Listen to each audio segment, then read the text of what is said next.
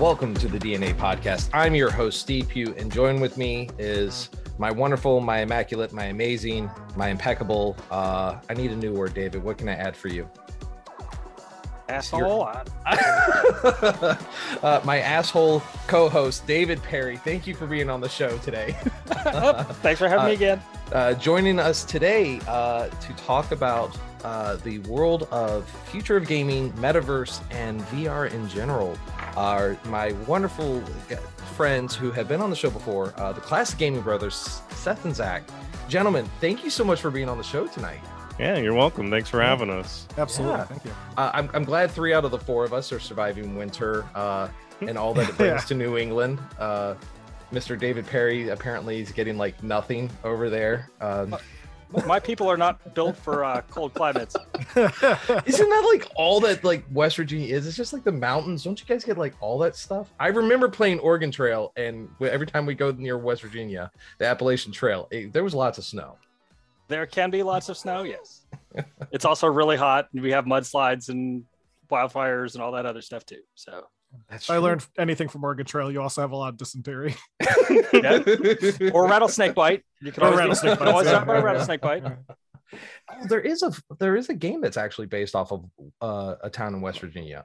Silent Hill is yeah. There's right. What's the name of that town? And Fallout 76. That's was in true. West Virginia. It was over by the Greenbrier.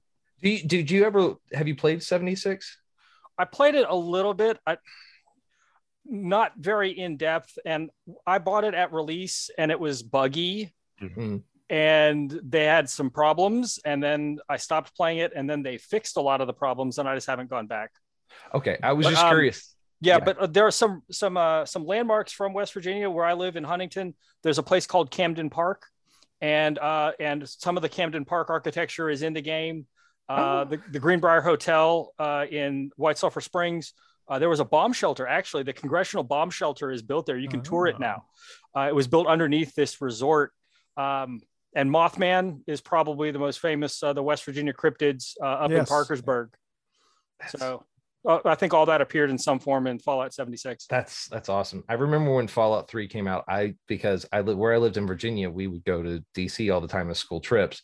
Like I went to DC in there and I was looking around to see where the locations of stuff, and I was like, no, that's not right. This museum is actually over on this side. They have it on the wrong side of the I was like, no, that's not. But I'm like, whatever, it's a game. It's like when Fallout 4 came out, and you could explore Boston I was working in Boston when I was playing it at one point, and I was like, I could find my office. I was like that office right there, that's mine. There's a dead guy in front of it. That could be me. How inaccurate was where the what was the oh my god, this is how you know I'm not a sports guy. So Go Sports Team, the was it Wrigley? Fenway? Field? Yeah, Fenway. Oh yeah, Fenway. Yeah, it's like fairly accurate to where it should be, but it's like the scale's all off. It's of course. Yeah. We're here to talk about Fallout tonight. Thank you, ladies and gentlemen, for joining us for the show. Actually, you guys were back on the show. Oh my gosh, this was back in the early days. Yes, the early days of the show. You guys are now. Right. You've been around for over 2 years now. 20, yeah. So we started in December of 2019, and we just recorded our 114th episode. I don't know. We're at the point where we just kind of lose track of what we've done, but that's awesome. So solid 2 years worth of Classic Gaming Brothers. That's awesome. And you were engaged. You're now married. I am now married. Yes. Yes, I have gotten married. Congratulations. It was a lot of fun. What other things have you gentlemen been up to? We did attend a video game convention. I guess that's kind of like the thing that we've been up to that's relevant. Okay. We attended a video game convention in Hartford, Connecticut, called Retro World Expo, where there was actually like Metal Jesus and the Video Game Historian were there as guests. There was a lot of it's definitely more of a, I would say more of a trade show or an expo versus like a PAX event. You're not going to see necessarily a lot of new games there, but there's a lot of vendors where if you collect like retro video games. There's a lot of good vendors there that you can pick up some stuff. Nice. Zach and I, we talked about it at some point in time, and where if you're looking for something specific, Retro World Expo is a good place to go to. If you want something specific at a good price, maybe not, but but you will find it. But if you wanted like an Atari Lynx or what was it, the Sega Pico? The Pico, if you wanted something like that where it's a little more obscure, you'll find it. You'll pay for it though, that's for sure. Like they know what the value of stuff is. I saw like 3 Magnavox Odysseys, which is the first video game system there. I mean, they're all at price. They're like $400-$500 a pop, but that's the most I've ever seen in one place, is 3 Magnavox Odysseys in one place. Probably. I guarantee you, like every video game console was available to purchase somewhere, except for maybe the PS5. Yeah. So are most of the games there, most of the products that people are selling, are they consoles from ColecoVision on up, or are there PC games or computer or like TRS-80 type games too? So it's primarily your Nintendo and your cartridge base, like Super Nintendo, Nintendo Entertainment System, Sega Genesis type of sales. That I would say is probably 70% of the bulk, with like some N64. PC big box games, I think I saw. So that's one thing that I look for to buy. 10 available, and they're going to fetch a premium. So it's primarily more of that. I would say like the more mainstream retro collector is what it was, at least from what I saw. There were people who just brought their stuff. Like they were like, I'm just bringing like a yard sale, and they did have an auction system as well. And we didn't poke around the auction a lot because there were some crazy, there's like stuff that was just going to go for a price that we weren't going to even get close to paying. So there's an end point for all of this, for all of that, because now you don't get a game anymore, right? Right. You go and you buy a card and it has a download code, or like to get Fallout 76. When I bought Fallout 76, it comes in a package, right? But you open it up and there's a cardboard disc inside that says, here's your code. There's no physical game anymore. Yeah. So that's where we're going now, right? So at some point there's an end date when your device even took a disc. Now it's all downloaded, right? Right. And I think there is a resurgence of nostalgic collectors, because we're at the point in time in the world where the people who grew up playing Nintendo Entertainment Systems, SNES, Sega Genesis are all adults now, right? With disposable income. With disposable income and the desire to buy the things that they did not have as a child because their parents wouldn't allow them to. And so those people are out there building up collections. There's a resurgence of the same era of people being like, I could make my own Nintendo game. So we've seen like homebrew scenes where people have released brand new Nintendo Entertainment, Sega Genesis, SNES games, like released 2022, 2021, where some of them program on a ROM based system and they flash the ROM to the cartridge, and some actually program in like 6502 assembly language, which is how the original Nintendo was programmed in. So it's kind of cool seeing that. Mind you, it's a small niche of the gaming population. I would say most gamers today may not even really pay attention to that and do just consume digitally, but there is that niche. I mean, we fall in that niche because we run a podcast about classic gaming, so like it's kind of like where we live 100% of the time, but my ISC and what your ISC are entirely different things. Well, would you foresee as kids growing up today, my grandkids are 12, 13, 14 years old. When they get to a certain age, would you foresee like a collector's edition releasing a CD or releasing something that is physical and tangible, just as there's this resurgence of vinyl, Right? Yeah, absolutely. You go to the store now. You go to Walmart or you go to a big box store. Vinyl sales are exceeding CD sales because everyone else is consuming MP3s or downloads through Apple or through Spotify or some other service. I mean, do you foresee that happening? That's already happening. There's a company called Limited Run Productions that does that. So it takes on I'm wearing digital. One of their shirts.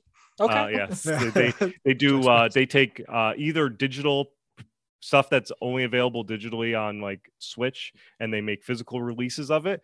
They take new games. So like they just did like a Zombies Ate My Neighbors. You guys remember that game? Oh my god! So they did that, and they were releasing. So you could buy the SNES cartridge or the Sega Genesis cartridge of Zombies Ate My Neighbors today, being made. I think it's still being made because it's a brand new cartridge. It's not like they're taking old stock and repurposing it. Brand new, like fresh chips on a fresh board. Sold legally, licensed. They got the permission from the company that made the game, so they're 100% legit. They do that with a Mega Man game, Mega Man: The Wily Wars, which originally came out in the Sega Genesis. Limited Run just released kind of a similar thing. But I think to your point, you do have some kind of growing market of younger and younger audiences to these type of things, because you do have people out there that are on YouTube or podcasts and stuff that are appealing to audiences that are people younger than me who are getting into game collecting. I see that a lot when you're watching YouTube videos of people like Metal Jesus we referenced earlier. I mean, his crowd, it's a combination of people that are like Seth and my age, but also there's kind of a younger crowd there that is kind of growing into an interest in collecting. A memory I had recently, I was at a Savers and I saw a kid who probably had to be maybe like 10 years younger than me, excited to find big box games at a Savers. And these were like games that he definitely wasn't alive when they came out, but he was like, big box games. He was like, that's awesome. And, you could tell he was kind of getting into that mindset of collecting, which, that's nice to see. I like to see, it's good to see that collecting still is kind of a thing for people of all generations. Right. Well, and then to play those games, you have to have a drive. You have to either have an optical drive or an old 3.5 or a 5.25 inch drive. My ATX case over here, there's no drive bay in the front. Yeah. Right. Much less an IDE controller. Right. And I think there is a departure between those who primarily collect consoles and console gaming and those who do like PC gaming. So like I'm primarily a PC gamer and I don't own a lot of physical copies of things. It's mostly attached to my digital libraries, which I've been a member of for 12, 13 years. I've been, amassing these digital libraries. And I feel like but there's still that like nostalgic factor of having your like SNES and your cartridge and the way that you can play it in like the living room especially if you have a child and you were a retro collector or are a retro collector or still have your SNES and you introduce your child to playing it then they're going to have positive memories of that older game system. And I think they would impart those memories down. I do think eventually so the one thing is it kind of like goes back to like the vinyl comment and like, there's not a lot of people out there that collect like 8-track, but it was still a medium that was used for audio songs. However, I feel like vinyl, you get a different sound than if you played it as an MP3. Yes. Like that's a definite fact. But there's not much different if you collect like a cassette tape or a CD-ROM versus what it's digitally. So is there really a need to collect banks of CDs or cassette tapes anymore? Maybe not. I mean, maybe for somebody, but video games can be limited to play. So if you want to play that specific experience, you need to collect that particular cartridge or find it digitally as a ROM. So if you wanted to play Paperboy in its original release, you would need to either get it on the cartridge or play it in some sort of ROM state, which, because they're not going to make but they're not going to like remaster or re-release the Paperboy in its current state. But so I feel like that's going to lead people to want to collect, especially bigger games like the SNES and your NES and your Game Boys. Are people going to go out there and collect their Atari Lynxes or Magnavox Odysseys? No, maybe not. But except for those like really like niche collectors, as it were. Now, do you see kind of speculation among collectors, or is it just people who want to play something from their childhood? Or do you see people thinking, I'm going to buy this and then I'm going to sit on it? Yeah. Or 5-10 years or whatever. So there's been this huge trend now with grading video games. Specifically, there's been a couple of companies that are involved in the grading process. One kind of got into some controversy with some potential allegations that they are not up to par, which is WATA Games. And what you see is you have these, it's almost like a game collecting bubble, where if you look at the price trends from the past 5 years, there's this massive spike right around the time WATA came onto the scene with their grading process. And whether or not that's going to help the community in the long run that's certainly a debate, potentially for a whole other DNA episode, but there certainly is speculation. One of the problems is that a lot of these grading companies, not to from what I've heard, because I don't want to obviously state anything that I believe is fact, if there's any, I want to hold myself liable here. But from what I have heard, some of these grading companies don't release population reports, which is really crucial when you have a grading company. So what you might have is like a company might say, hey, we have this graded copy of this Atari game. We're going to auction it for $500,000. The moment they put that up to auction, 1,000 copies of that game might just suddenly surface because everyone thinks it's worth that much money because they're not doing population reports. So they are creating the value. And that's where you can get speculation kind of come in. And there's certainly people who are just kind of like buying games now to just sit on them. I've heard stories of people who will send 100 games off to get graded. They'll get them all in their nice little boxes and they'll just put them away in storage and like let them sit, and they'll put them in auction if that comes to point. So there's a population of people who is investing in that game. Correct. Whatever it is, that the Super Mario Brothers from whatever. Yeah. But then there are also people, like, for instance, I know I jokingly mentioned the gold box D&D games.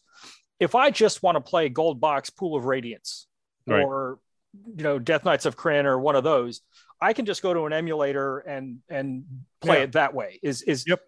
So you have both of those people in this population who go to this event. Oh yeah. It's a massive mixture. I mean, I saw graded games by WATA at the event we were at, next to copies of games that were just kind of like sitting there for you to grab if you wanted to. So there's kind of it's one of those situations where I think as with any collecting community, there are so many kind of like subgroups of people who collect. Like, for example, I like collecting bootleg games. That's my thing. It's just like, that's been the thing that I like doing. Even in my sphere, there's people who like only collect certain type of bootleg games versus other types. And some like other game collectors actually frown on bootleg game collectors. They think it's like this dirty thing because you're buying games that are not licensed sort of deal. But I just think they're fun. I think they're funny. So that's why I buy them. So that's where you get those conflicts, but most of the time it's mostly just people on the internet yelling at each other. At these conventions, you don't. That's really what the internet is now, right? Yeah, right. At these conventions, you don't really get arguments like that spring up. You kind of just get everyone kind of in one place experiencing it for themselves. So let me ask you guys this, since lovely tangent, by the way. Since we're talking about cons, I'm actually taking my wife to her first con. Hopefully, if I'm looking at going to the 90s con in Hartford. Yeah. So just to give you an idea, the 90s generation or 80s babies are so fixated on 1990s, they're actually having a convention in Hartford, Connecticut. Sure. My sister wanted to go. Well, it's March 11th to the 13th. So I think tickets are still going on for it and everything. So Melissa Joan Hart. They're gonna have like the Spice Girls outfits there and everything like that. That's awesome. But we did not come to talk about the 90s con, nor did we talk. We did come talk about gaming, and it's always fun to talk about the retro side. But the reason I brought you guys on, because you are my retro gamers. You are, and David, you were there. No. I mean, I was. That's what you mean by retro. No, but the way that technology is evolving, and what we came to talk on tonight was the VR gaming, the metaverse, and the future of gaming, and how we see this going. Because Oculus is one of those headsets out there right now. Steam has one. I think Microsoft is coming out with one. Yeah. Sony has one that connects to their PlayStations. There's all these virtual reality gaming systems out there. Sure. And looking at how that affects overall gaming versus gaming that you guys idolize so much. Like, I think there'll eventually be a day where you have an episode, if you guys continue your podcast, where you're like, remember the very first VR game that, you know, or not even VR game, but like, hey, remember playing Resident Evil 4 on Oculus Quest 2? Yeah, right. Yeah. That'll be an episode for you guys eventually. But I'm curious to see what your guys' perspective, how you feel technology is evolving in the gaming world. So let's look at this. Let's break this down into pieces here. If we look at gaming systems from when you went from let's say Nintendo and Sega SNES, the Super Nintendo to N64, the time frame in between those consoles was dramatic. There was a larger gap in between them. Versus now, when you look at, say, Xbox 360 to Xbox One to Xbox X to now we have the Xbox Series. In case in point with the PlayStations 1 through 5, like it's so much more aggressive. Let's start with that. How do you guys perceive that? And looking in the future of gaming, how does that? What do you think is happening here, and what's going to happen? I actually I think it's funny that you talk about the kind of like the genesis to the N64 gap. Yeah. I was reading a 1998 Electronic Gaming Monthly magazine. It had an article about the N64 coming out, an article about the Sega channel that was available to be able to like play Sega games on your TV, an article about the Virtual Boy, and like other like all these different like intersections of all these different time periods, all in one magazine, because it was all kind of happening at once. Because I think at the end of the day, companies always want to make another system because they want to convert people to another purchase. Especially because video game systems have always been a bigger purchase as well. And it's a gateway to a marketplace, right? At the end of the day, if you buy a PlayStation 5, you're going to need PlayStation 5 video games. And PlayStation's going to take a percentage of every video game that you buy on their system because they need to license the technology to make it, and so on and so forth. So, and then they want to hype up the next system. Now we're in a fun zone where there's supply chain constrictions, so they're not able to get the PlayStation 5 deployed to everybody, right? Because people still don't have it who want it. And it's been out for 2 years now? Yeah, two years. Yeah. 2 years, and somebody who still wants it can't get it. Like, that's PlayStation can't in good conscience make any moves to move to a new system until it's been in the market for a while. We actually were just talking about the Game Boy recently, and they talked to the VP of marketing at Nintendo in 94. So in 98, Game Boy moved on to the Game Boy Color, right? Before that, it was from 1989 to 98 was just the Game Boy. Really? And all the other like iterations of the Game Boy, like Game Boy Light, Game Boy Pocket, but still the Game Boy at the end of the day. They asked him in 1994, they said, hey, Nintendo, other companies have made a color portable console. When are you going to make a color portable console? And they said, whoa, when the Game Boy stopped selling so well, Yeah. why bother? Right? It's still selling so successfully. Why bother changing it? So I think in a roundabout way of answering your question, I think that we're going to see like the changes. I think there is going to be a pause between what the current generation is out in 2022 to whatever the next generation is going to be out, strictly due to the pandemic pushing everything out. Yeah, that's interesting. I was going to ask that. How do you think the pandemic affected technology in this way? 100% is delayed. Whatever plans they've had, they've probably delayed. Especially on the hardware side, it's delayed a lot of the hardware releases, right? Semiconductor shortage and stuff. Semiconductor shortages.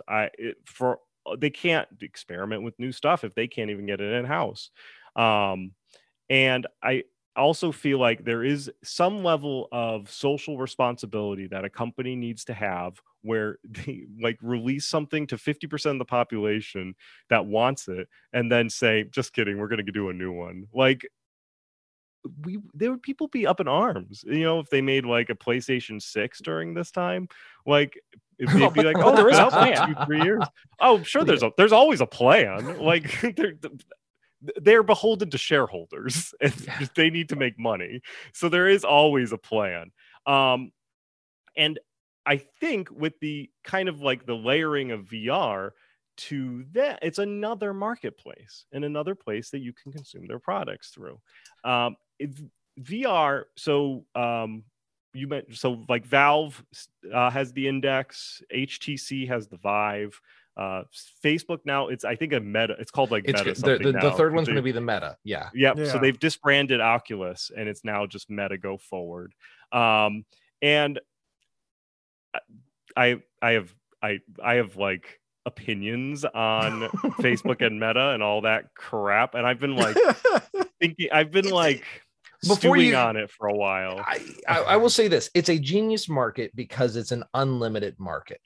You have an infinite amount of space as long as you have the server storage. So I feel that a lot of things happen because Silicon Valley decides that they're going to happen, and then the media gets hyped onto it. So like Silicon Valley's like, we're going to make digital currency. And the media is like, digital currency? What is that? And then people start buying into digital currency, adding value to digital currency. Even though it's inherently worthless. Yeah. I mean, bingo. I think one of the best points best examples is the Google Glass, or the Google Glass that they had back. Oh my God, I remember that. Yeah, everyone was so hyped for it. This idea that you could wear like a HUD on your glasses and you would be the coolest person. I knew one person in my entire sphere of influence that ever had their hands on a Google Glasses because his company gave it to him like for free. Like they're just like, we don't want this, and they gave it to him, and that was 10 years like after it was a thing. Like they just had them still. Like it completely. What happened was Google announced this thing, and then like the media hyped it up so much to the point that when it was released, you had this expectation bubble that popped. Basically, once people realized what they were getting, it was not really ended up being worth it. I think the thing with the metaverse, at least looking at kind of Facebook's idea, and I think one example I think of when I think of metaverse is specifically that like tech demo that they showed of a Walmart, of someone like in a VR setting walking through a Walmart VR wise, like picking stuff off the virtual shelf. I think that's a very fascinating idea, very interesting idea. But the problem with VR is it's currently not at a price point where that will be worth it to anybody, because anyone who could afford a VR is either not shopping at Walmart or will just go to Walmart. Like they don't need to virtually VR through Walmart. Whereas if they made a VR system to be economic, something that anyone could buy, I don't see why that wouldn't be a bad idea. That would be great for accessibility, great for people who don't live in an area that's close to major shopping centers, great for people with disabilities, but right now it's targeting such a small demographic that I have to disagree with you there. And I think Seth, I'll let Seth say his bit, and I want to come back to that. I want to say VR will become cheaper. It's absolutely eventually. No, it's not even going to be that long. They're going to subsidize it though. Yeah. That's what's going to happen because it's just like the Kindle Fire. Do you know what the cheapest tablet available in the market right now is? The Amazon Kindle Fire. Do you know why? Because it brings you the Kindle store and the Amazon store to your hands. They don't care. Amazon doesn't care. They'll sell it to you at a loss. They'll say, here you go. Here's $10, whatever. What are you going to do with it? You're going to buy Amazon products. You're going to see all their ads. Right. And you're going to see ads and you're going to buy their products. Oh, you want to watch Amazon Prime Video on your Kindle Fire? You're going to pay for that. You want to buy a book? You're going to pay for that. You're going to play a video game on it? You're going to pay for it. Like they're going to do that with the VR equipment. They're going to say here, you can get your Meta $50. Here you go. Right. And it's hardwired into Alexa and it's hardwired into your Fire TV and all that. Yes. Yeah. And then you're just gonna go into a company's ecosystem. So you put on your Meta glasses, which will be cheap, and then you'll go through the Meta world and you'll be able to only buy Meta products. Well, because you're the product. Exactly. Yeah. You are the product. You and your metadata are the product. Yeah. Exactly. Once Facebook bought Oculus, it was already like that because you had to have a Facebook account to sign up for any Oculus stuff. Like to effectively to run the Oculus properly, you needed a Facebook account. Now, before we start, because I feel like this is going to go super negative on Facebook and the Oculus, I have one. And I absolutely love it. All right. I'm not going to lie. Yeah. No, they're great. They're great devices. The device is amazing. I'm not going to lie. I there's nothing better than sticking a spoon into a zombie's face. That's all I got to say. Saints and Sinners is an awesome game. I don't think this is going to be negative on Meta. I think, or Facebook themselves. I think I have negative opinions of Facebook's leadership. Fair enough. I don't think Meta is inherently a bad company. I think their leadership could use some work. So, and before going too off track, because I like this conversation, if you look at, because recently in history, PlayStation or Sony, just for some reason, they bought Bungie for a ludicrous amount of money, which Microsoft sold. Microsoft sold it to them. Said, yeah, all right. Microsoft said, we don't need you anymore. Goodbye. But then Microsoft just bought Activision, Blizzard. Yeah. Did they get THQ with them as well? No, THQ Nordic is owned by a different company. They were bought by a weird. By a weird company. They did get King, which is the Candy Crush people. Yes. Which is that's a lot of money. Like we laugh, but that's a good buy. That was a wonderful buy on them, and it's something in the realm of like in the last 10 years they've purchased 17 big development studios. Yeah. And one of them was Bungie, and then right sold it later. So is the issue that we have conceptually with Meta or anything, is it just the ubiquity, and is it the monopoly of a single product controlling all of that infrastructure, both in terms of hardware plus the product and hardwiring you into a single experience, because there's no cross station or cross platform Sony and Xbox Live. Is that kind of the issue that Facebook or Meta would be controlling all of this? Is that the issue? They could. There's nothing stopping them from doing that. One, like me and Meta, I have like a lot of different negative, like different thoughts about them. But I think voice your opinion. Please voice your opinion, because that's why I brought you guys on here. Because do you see us being Ready Player One, or is this, it could, right? Or Ollie, what is it? Wally's, what was the company shot, like basically it was making fun of Walmart, and now it's like, if you look at it's Amazon. Yeah.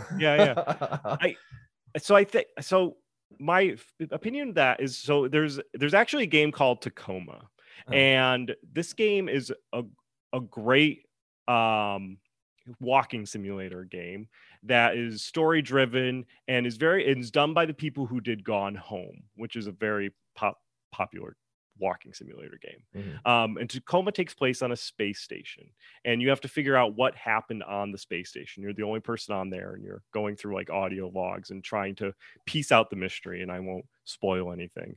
But they live in a world where all those people on that space station worked for a company, and they were paid for by that company through the company loyalty points.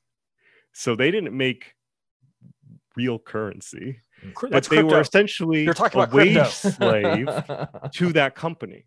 Now, what if there was a digital currency that you could interlace with your digital world and have people work digital jobs to make digital money through the metaverse? I mean, that's a thing. It could happen. It happened in like Second Life. But you have like NFTs, which are like non-fungible transactions, right? So you could buy digital goods and they would exist in the metaverse. Yeah. With your digital currency that could all come from Facebook or Meta or whatever company. Amazon could Amazon could have a VR goggle tomorrow if they wanted. They have enough money that they could just, here you go, this is ours. I mean, Jeff Bezos pretty much just said, hey, one weekend I'm going out to space and create a spaceship. So, But isn't that kind of Ready Player One? I mean, that's the Oasis, right? Yeah, that's the Oasis. Right, exactly. So how far are we from either the Oasis or another experience you were talking about, having VR and them going to Walmart to go shopping or going to a mall in Santa Cruz or whatever? That's surrogates. I don't know if you remember that movie with Bruce Willis. Yeah. But that, how far are we from that in terms of a gaming experience? It's tough. Like I can see us getting closer to Summer Wars. I don't know if anyone's familiar with that. It's an anime, but it's from like it's by the guy who actually created Digimon, but it's like this idea of this digital world where not just a place for gaming, but it's also a place where like healthcare systems are tied into, and in government like infrastructure is getting tied into and stuff like that. And something goes wrong in the movie, and obviously bad things are going to happen if your government is tied to a video game. But when you look at like the use of Oculus potentially in places like I think NASA is using VR for stuff. You have the military using Oculus tech for stuff. It's starting to get there. Like we are starting to blend multiple facets of our world into, one piece of tech that's soon going to be owned by, or is owned by, one major company. So if the military needs a bunch of Oculuses, Facebook's getting the bill for that. Well, yeah, they might. I mean, there's other companies that make VR equipment. I just specifically mean Oculus, though. Like if because let's say, for like hypothetically, like the government orders a bunch of meta goggles in the future, hospitals will order meta goggles. Everyone's going to order meta goggles. That's like, we get to that ubiquitous of potential Ready Player One. It's certainly interesting. I mean, the mind boggles, that's for sure, about how soon that would be. Okay. Yeah. So, I mean, because I feel like we went down this grim, dark path with VR systems. So I'm sitting here and like, I will say I love VR. Like, I'm not trying to like bash VR. I think VR is the coolest darn thing in the world. So like, I think we need to put Seth in time out for a minute with his negative ideas.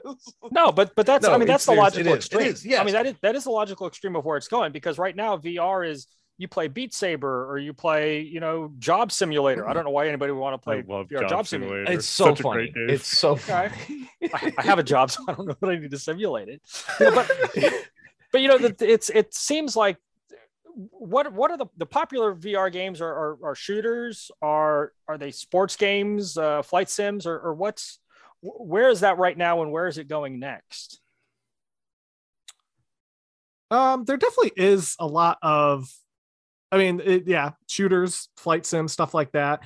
I feel like the bigger thing that's starting to kind of come out of VR recently is where you get more of adventure games like Half-Life Alyx, which are more narrative stories, versus games like Job Simulator or other type of simulator games where, like, for example, Job Simulator is a very fun game, but for the most part, you are confined to like one section while you're like doing stuff. Whereas in Half-Life Alyx, you have a world to explore and wander around.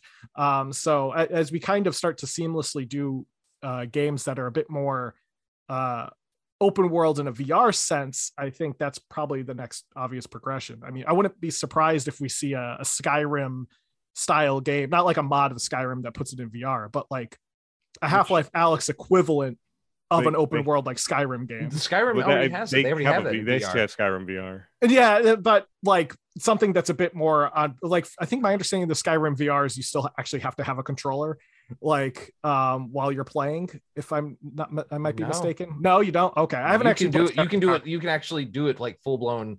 You can connect your Oculus to your computer if you have Skyrim VR on Steam, PlayStation 5. They have it with the wands and everything. Yeah. But I was actually going to bring that up.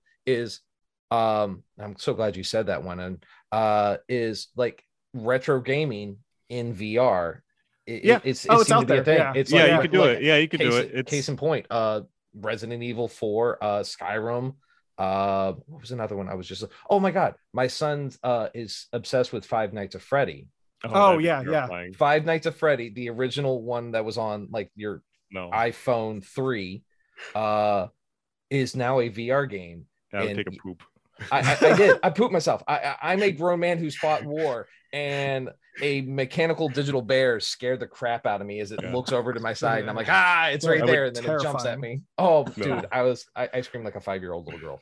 There's also there's like an arcade simulator where you can actually load up ROMs into cabinets, and you like walk into the arcade, go to the like machine, and just play like Pac-Man in VR on your cabinet.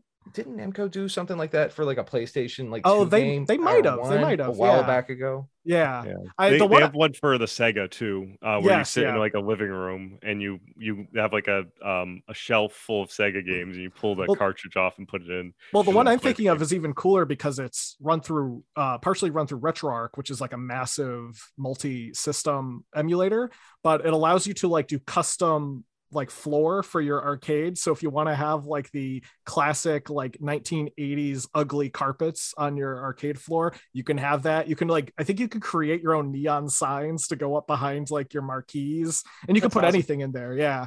And there's also it has like skee ball and bowling and like non-arcade games in the arcade that you're in, because of course it would. I mean, like, there'd be skee ball. And here's an claw interesting machine. Yeah. And claw machine, yeah.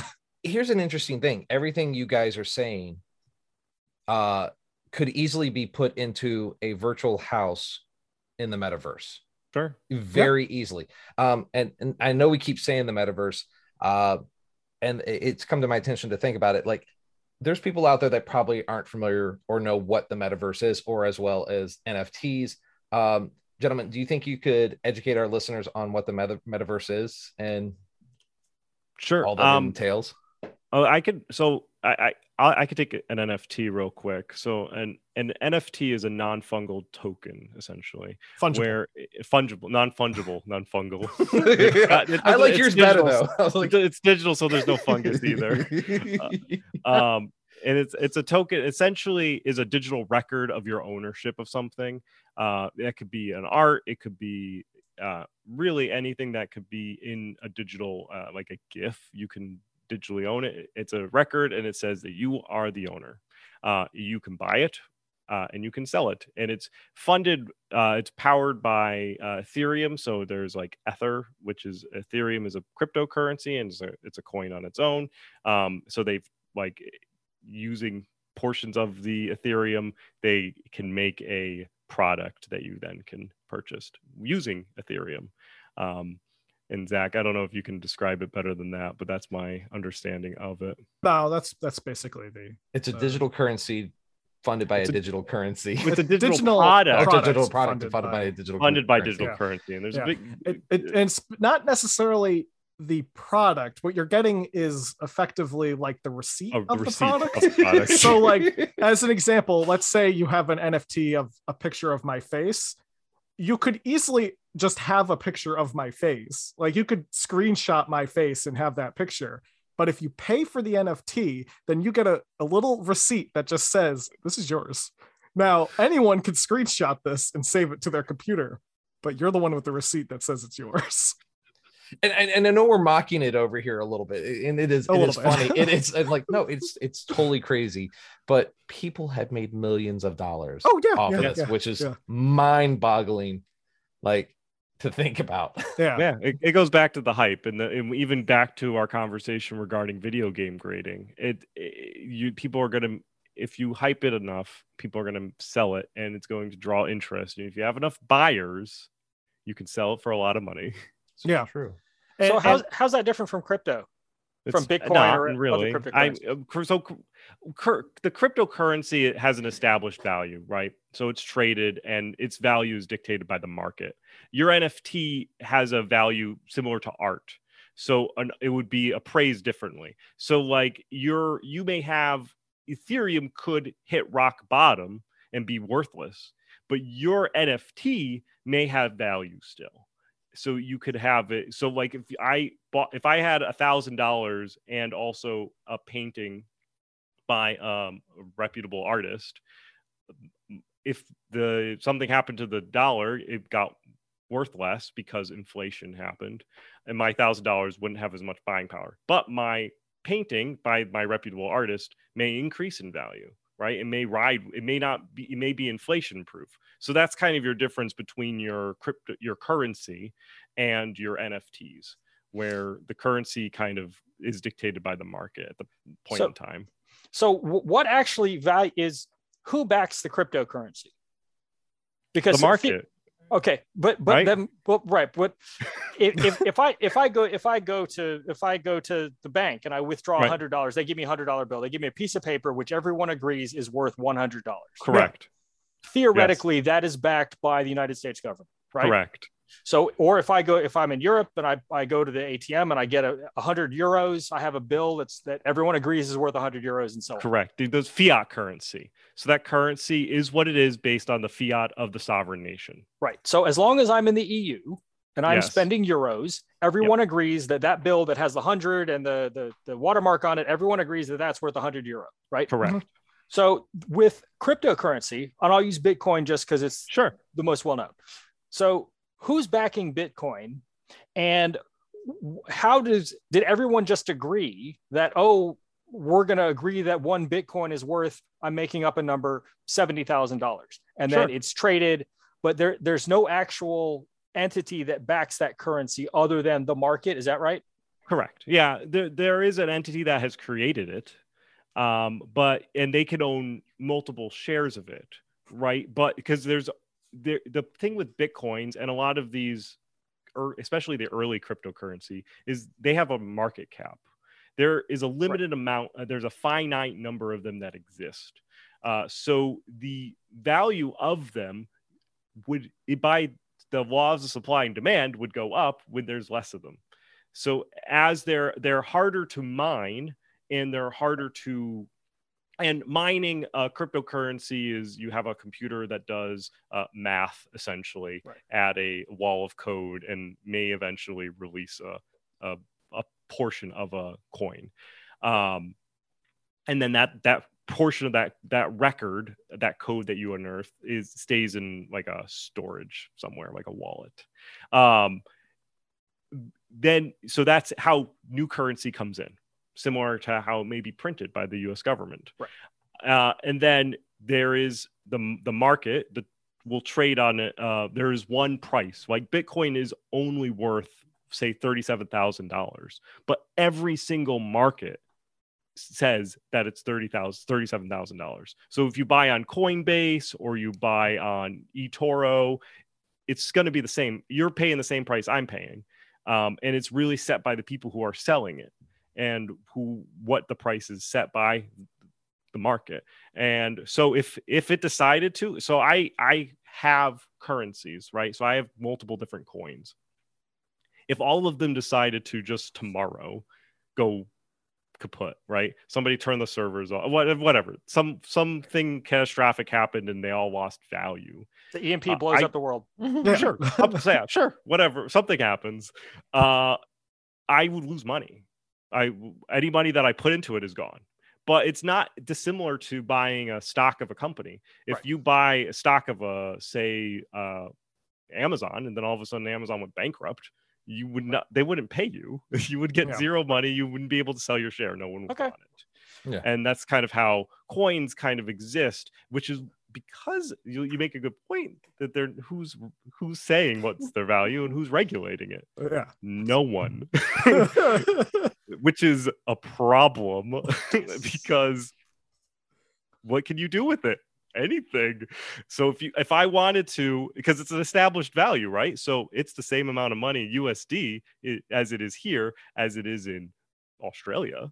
And if I needed to buy, say, something illicit and I needed to pay them, I could pay with it via a blockchain and the cryptocurrency. And who would check on that? No one. There's no one regulating it. There's no serial numbers. There's a record of it, right? So if they could figure out that your transferred, wallet. There's a wallet. So they would see a wallet transaction. But and that's arguably cryptocurrency can be easier to launder than legit 100%. money. Like, and you see that. You see people who launder cryptocurrency because they'll buy illicit things and they don't want people to see that they buy the illicit things. Right. It's how the Silk Road made, because I'm like, where you could buy a hit on somebody if you wanted to, and you'd pay with Bitcoin, and there you go. And if they have enough intermediaries, you can muddy the water real, like, because you can have to transfer money to somebody is instantaneous. Where if you want to transfer dollars to somebody, it's a process. Yeah. Right. Like if I wanted to go to the bank and do a wire transfer, there's still mechanical things that they have to like EFT somebody something, electronic funds transfer. There's still like switches that have to be manually pulled still in order to or is ACH. Well, and regulators. Yeah. Right. And everything's serial now. Like people know like exactly how many what dollars, and they could trace it back to the dollar bill and know exactly. And auditors. Yeah. Right. And, okay. Yeah. Now, to answer Steve's question about what the metaverse is. That's my boy, Zach. That's my boy. Way to bring it back. The metaverse really is, and anyone can step in here and say whatever I think. For the most part, when I think I'm referring to the metaverse, I'm referring to the buzzword catch-all for a virtual environment, which, like, for example, Second Life, which is old. I mean, it's from like 2003. But I would consider Second Life to be an example of what the metaverse could be. You can have a home in Second Life. You can have a business in Second Life. You can go to the movies in Second Life. You can go to the arcade in Second Life. There was like an art exhibit run by like some random band like in Second Life for a period of time, and they ran a server. You can sell property on Second Life. And make real money in Second Life. I'm not trying to like sell Second Life here, but I think Second Life is kind of the perfect example of what I think of when I think of metaverse. It's this virtual world that we have built where you can live a life in this world that is fully virtual. You know, you can have your home, you can have your car, you can be who you want to be, and it can be separate than the person sitting behind the computer or wearing the Oculus. And that's not even, I love that example. That's a great example, but a more current one that we could use, Eve. Oh yeah. Eve is like one of those games that like people literally build these ships.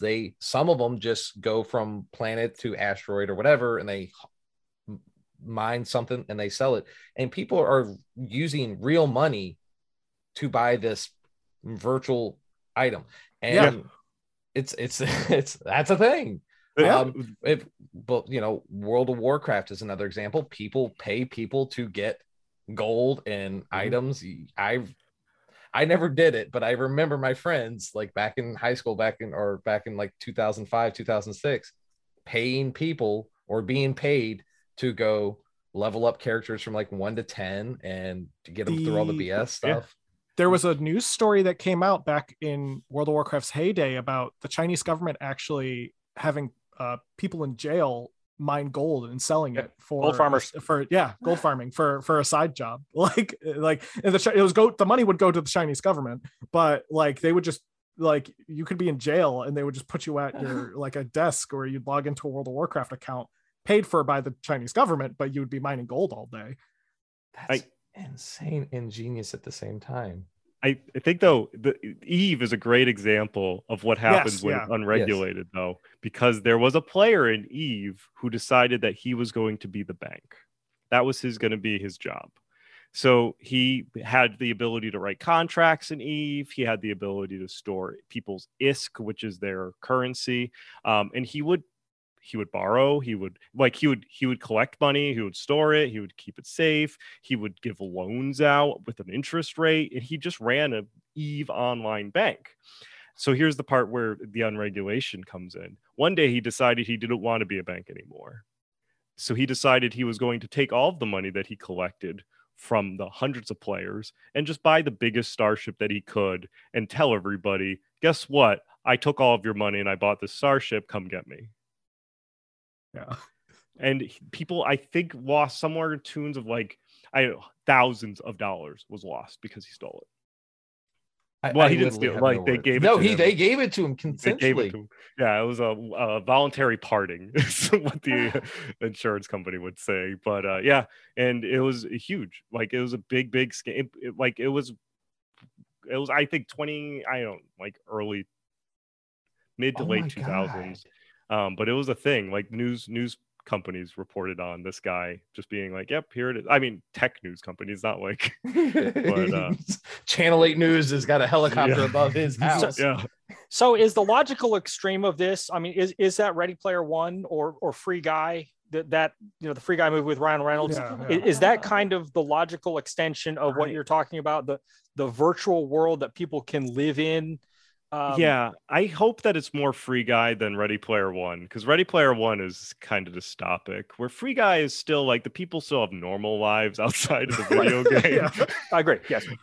So I would prefer like a Free Guy world, but yeah, I don't see why we can't go there.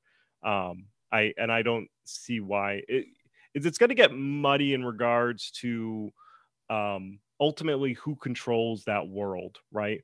Because you're going to complicate things if you have multiple worlds to go into, and you're going to have like the Amazon, like, are they going to come together and make one big world? Which is, I think, dangerous when you think, Zach was saying earlier that when he thinks metaverse, he thinks of a virtual world, which is bad, because you're now turning metaverse into the common noun. Kind of like how when you think of escalators, you think of the things that go up the stairs, right? You get on, that's an Otis word, right? Escalator is a word that Otis said, these are escalators. This is our technology.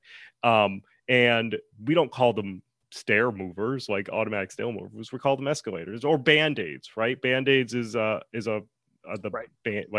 the common noun, or Xerox, right? Xerox, yes. Exactly. So that's what's going to happen to the metaverse, and it's going to be, and I believe that's going to happen partly because Mark Zuckerberg decided to rename his company Meta, right? So he took the decision to be like, I'm going to rebrand, I'm going to call my company Meta, and we're going to start a metaverse. And now people are like, oh, metaverse, that's what I can refer to the virtual world.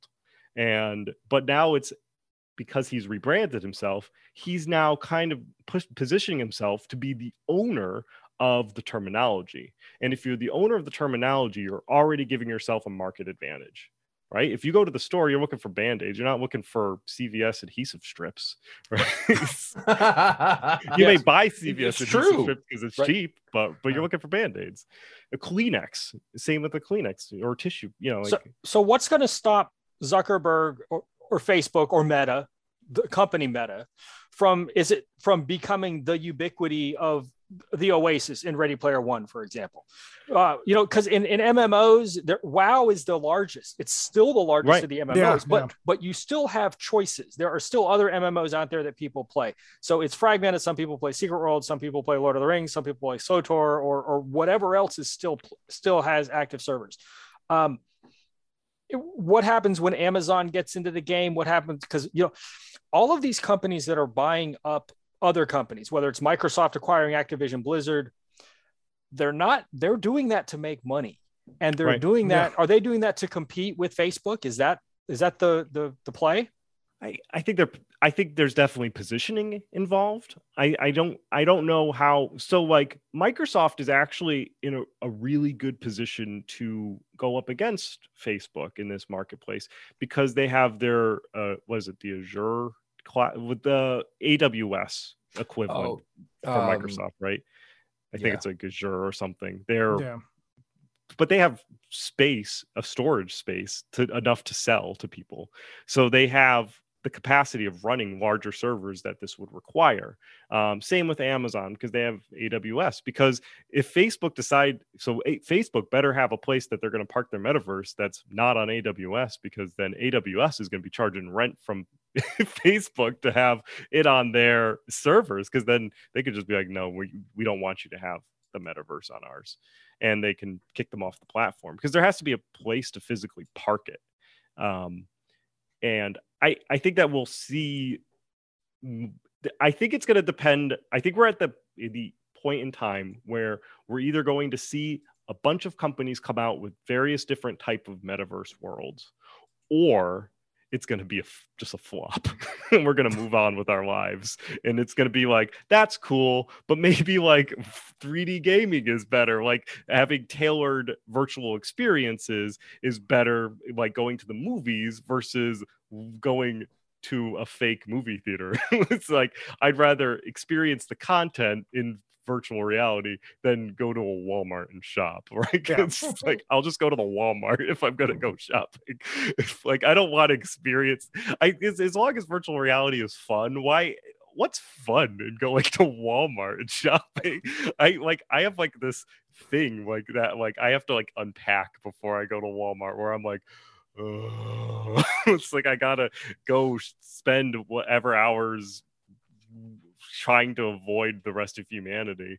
Like, why would I want to experience that virtually? Here's the other thing too. It's interesting you should say that, going to an actual shop, because to counter, yes, it's convenient to buy things on Amazon, and this is why we think they're the big bad beasts, is they're killing businesses. Could the meta or the virtual world take out the small shop owners, these or businesses in general? Because legitimately all you're looking at when you look at, and I'm just going to keep using the meta, they got me, way to go Zuckerberg. Sure.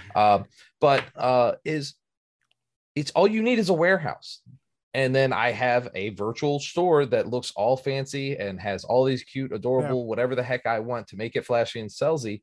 But in reality, I have a brick and mortar warehouse out in Sheboygan, Wisconsin, that is just holding everything. And, I have like 3 disgruntled employees. That's all they need. And one of them is a security guard. I think a warehouse is the cheapest part of that equation in order to be a successful online retailer. I think the hurdle that you need to overcome is the last mile. So the mile that it takes to go from the local, whatever the location is closest to the consumer, usually like a post office, to the consumer itself, that last mile is the most expensive. And Amazon overcame it by having their own trucks, right? Yeah, but I see where you're going with this, and I don't agree with you, because Target's already doing it, Walmart's already doing it, and they're using the USPS. Right. The United States Postal Service is the dirt cheapest of all the companies out there. 100%. It's arguably the cheapest, and they've already have contracts set up with them. What's to stop them from firing all their employees and just keeping warehouses and doing that meta? So the USPS will have to work for, the USPS has to work for whoever, right? That's the law. They work for themselves. Yeah. Well, if I go to the USPS, by law, they have to deliver my package. Yes, like in that's theory, the service. And so if I have to try, right, be nice. They can't say go away. I love USPS. They can't say no, I'm not delivering your package. Right? They have to work for whoever hires them. And yes and no, but yes. Right. Yes and no and yes.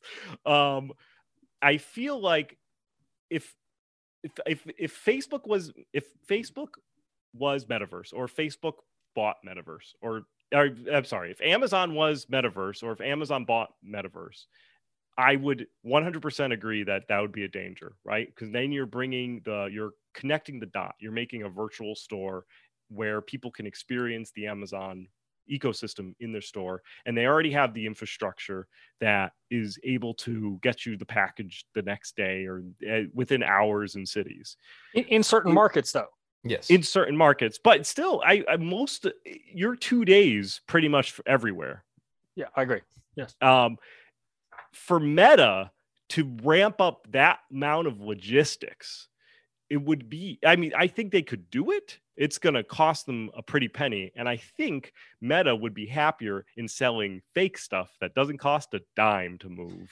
Okay. So Facebook, like skins and like decorations for if they make a world where you have to buy a house and you have to put curtains on it and stuff like that, just do that. Then I agree with you there. Do anything. Yeah. Facebook will do that.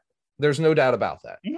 But I'm saying companies, let's look at companies like Walmart and Facebook, or Walmart and Target. All they have to do is, yes, I pay a fee to rent something on Meta. I have a store that you can go into, just like you said. And it's more glorious it's fun because you can pick up things and throw it around if you want to. But yeah, I don't think it's going to take away that. I don't think that's going to take away from, I think they're going to cannibalize themselves if they do that. So I don't think it's going to take away from the shopper who's going to go to the mom and pop store, because I think in today's day and age, you make a conscious decision to buy local. You don't, if you're going to go to Walmart, it doesn't matter if you're going to go you're going to go regardless, right? You're going to Walmart, whether it's virtually or in real life.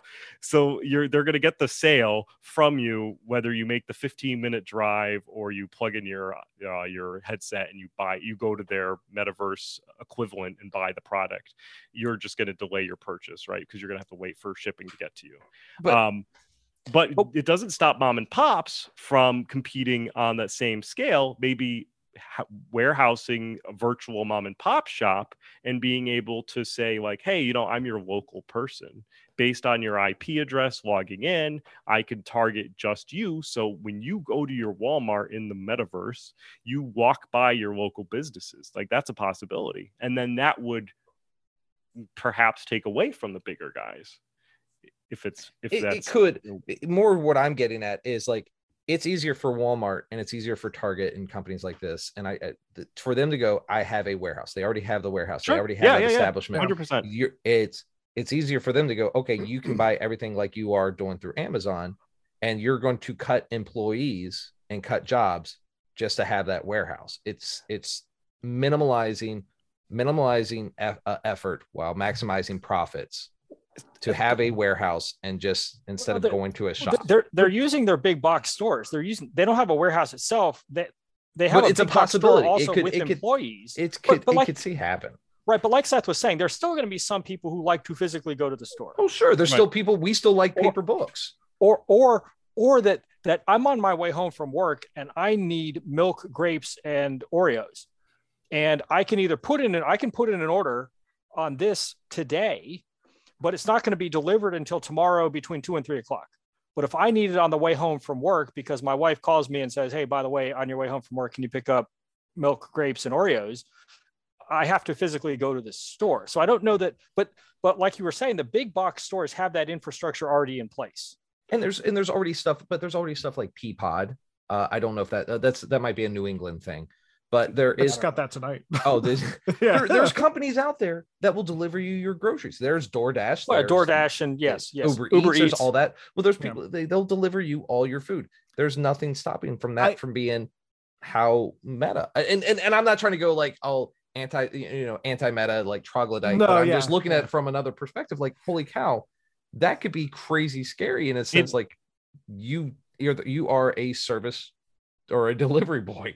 Right, but as we were talking about how Meta, the company, would need to seriously invest in the logistics of getting them to be able to deliver products to you. Target and Walmart, they may have the logistics side, but they don't have the technology side. At least, I mean, you've been to the Walmart's website. It's.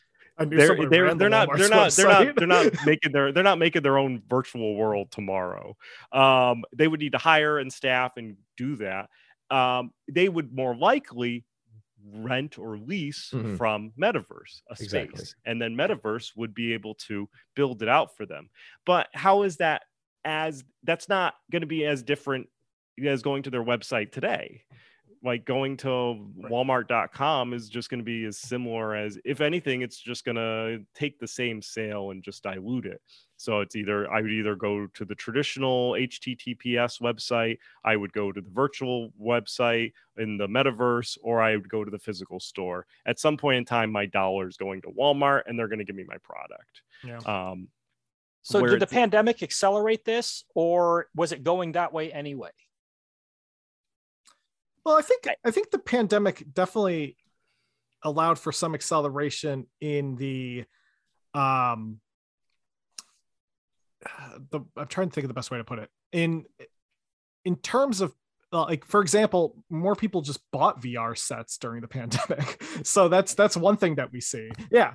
I know people too. I mean, like 3 or 4 of my friends bought VR sets during the pandemic. So the pandemic did naturally allow people to now have access to the technology that could potentially be targeting toward them. I think another thing the pandemic helped did is strengthen types of infrastructure of at least having work at home type of environments. Yes.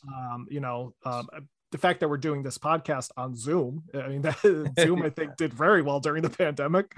But I think the pandemic did show people and kind of open the eyes of some businesses that a fully virtual experience in terms of work, I mean, the fact that you can just work at home is something that's viable. Whether or not it's going to last is obviously up for like, we have to see, time will tell.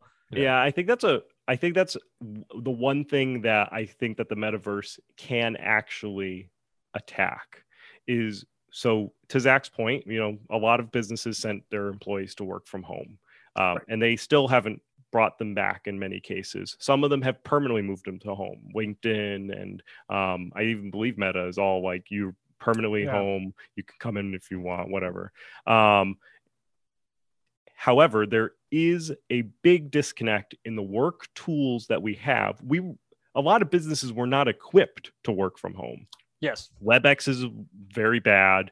People weren't familiar with how to use WebEx, or they were using Zoom. I feel like if you were if you were a vendor sending me a Zoom link, I was like, really? Like, we're using like an enterprise tool where like you're using this like free join my meeting tool. Like, get out. You're like, that's just. And I think that there is a gap professionally in regards to what people want, like management and executives want from a work from home experience. And what management and executives like doing is they like seeing people working. And in a virtual world, you could watch people work and you could see them signed in, where their eyes are, where they're tracking, what they're looking at. And there is that will we go to a world where we put on our headsets 8 hours a day and we look at Excel, but except we look at Excel in a virtual world? It's insane. Maybe. Right. It's scary. Well, I work in that environment. I work for the Department of Veterans Affairs, and I sit in front of a computer. And at the beginning of COVID, they sent everybody home. I am the only idiot in my office who elected to return to the office because I despise the idea of working home. But that's how it's gone. And there's been no impact on productivity. Availability is up. There's no impact on quality. Worker satisfaction is up because people aren't having to drive 45 minutes in traffic every day. Mm-hmm. The only reason why the managers, you were just talking about this, the only reason why the managers want to bring people back in is control. Right. Because they need something to manage.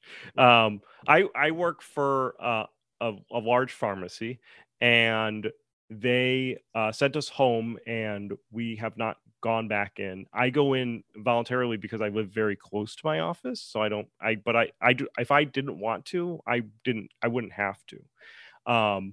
And I could see the thing with my company though is that they own a lot of office spaces, And what would be convenient for them is if they didn't have to pay the very expensive leases for the 14 buildings that they lease in one little block, let alone nationwide, or the 14 buildings that they, I'm sure, cost some real estate dollars. At $12,000 per square foot per year. Yes. Oh, yes. And I'm sure they would be more than happy to just be like, we don't want that anymore. Yes. And the funny thing is, though, I worked for an insurance company probably about 10 years ago.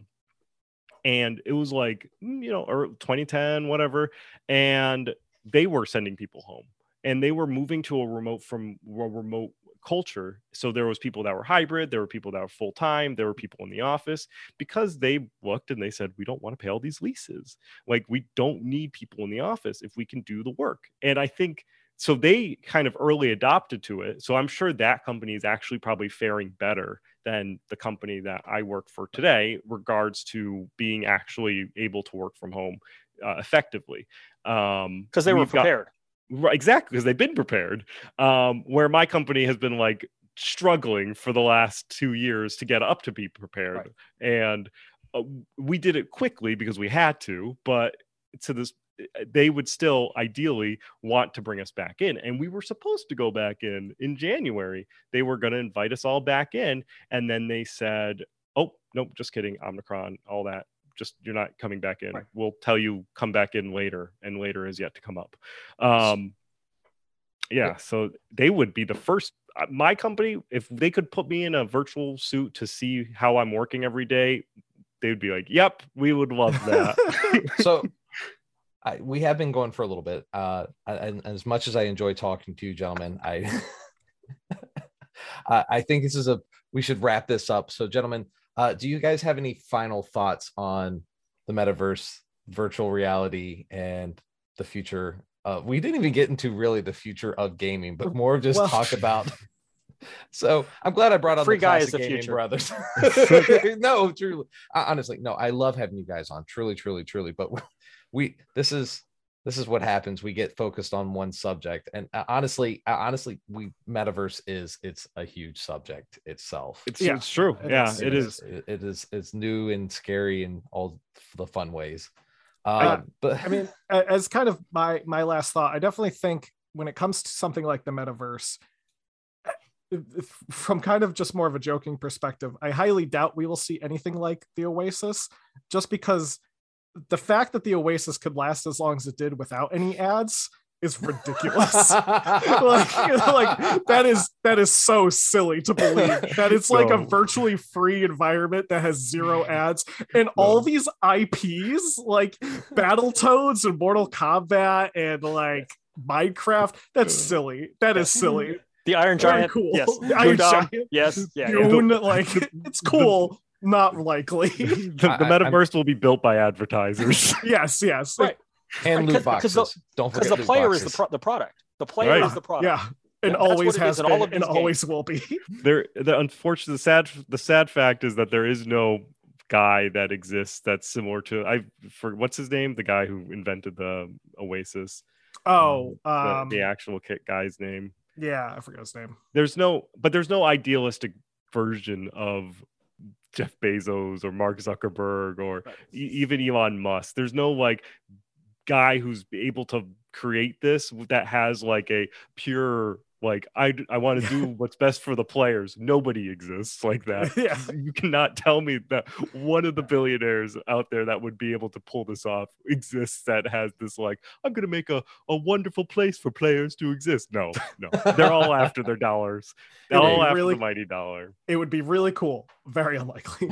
That's just my parting thoughts though. Well, the closest to that is Bill Gates in his retirement. But even him, it's not how he got there, but what he's done since he's left Microsoft. He's become this philanthropic machine, as opposed to this vanity project of building a spaceship to go into outer space for 25 seconds at a pop or whatever the hell it is. I mean, look at the age difference between Bill Gates and Jeff Bezos. Like, that's true. Bill Gates is he's trying to earn points in the afterlife right now, I think, is what he's trying to do. or atone for past sins. Yeah, there you go. There we go. Father, forgive me. No, so gentlemen, where can our listeners find you? Yeah, you can find us at any place where podcasts are found. You can find us anywhere podcasts can be found. So iTunes, Spotify, Amazon, blah blah blah. The metaverse, we're there already. Of course, you can find us though at our website, classicgamingbrothers.com. That's where you can find us and contact us if you need to. Awesome. Thank you so much for being on the show. David, thank you so much for always being my wonderful co-host. So let's go ahead and wrap this up. As always, please like, subscribe, and follow wherever you listen to podcasts. If you are listening to us on Apple, please remember to rate and review. We're also on Instagram and Facebook, so please like and follow us at DNA Pod, and on Twitter at NerdDNAPod, and on our webpage, nerddnapod.com. I'm your host, Steve Pugh, and I've been joined by the wonderful, the amazing, the conspiracy thinking, Classic Gaming Brothers, Seth and Zach, and my retro gamer, David Perry. Thank you. Television forever.